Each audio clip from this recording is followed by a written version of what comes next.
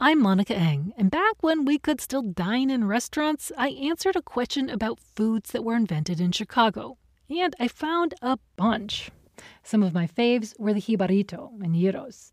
Today, we're going to add a postscript to an old question because we found a new Chicago dish, gampong chicken wings.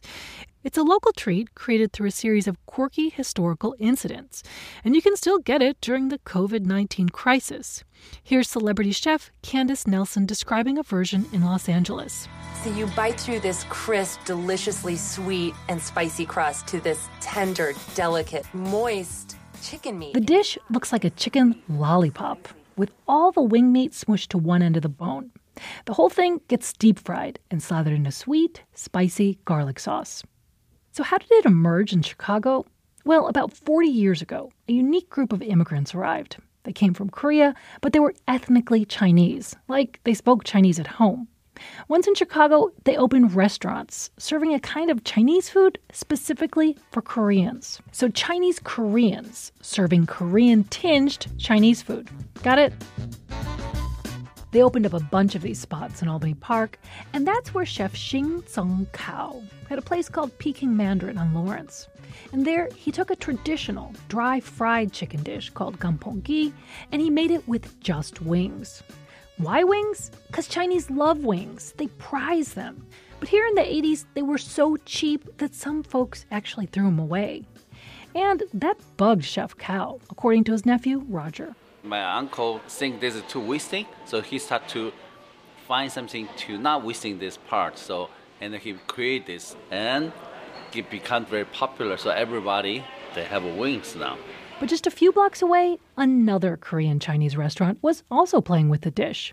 It was Great Sea, S-E-A, owned by the Tao family.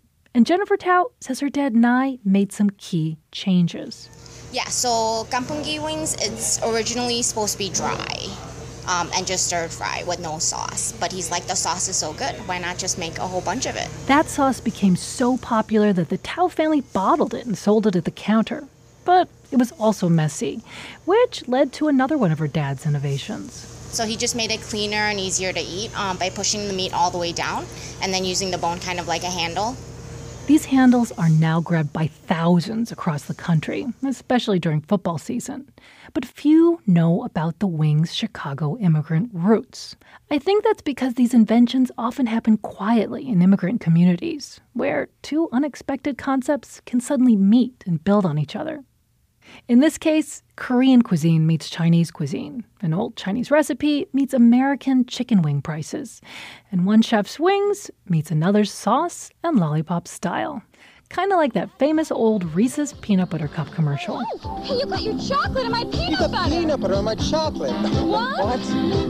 Delicious. Reporting comes from me, Monica Eng. Curious City is supported by the Conan Family Foundation. I first reported that story in 2017, and while many restaurants are closed during the COVID-19 crisis, there are a few places still serving gampong chicken for takeout and delivery. Go to wbez.org/Curious City for some recommendations, as well as recipes to make your own gampong chicken. I ain't nothing but a chicken wing. Don't worry about a single thing. When your troubles start coming round, don't you let it all get you down. No, don't sweat the small stuff. Life's too short to live in.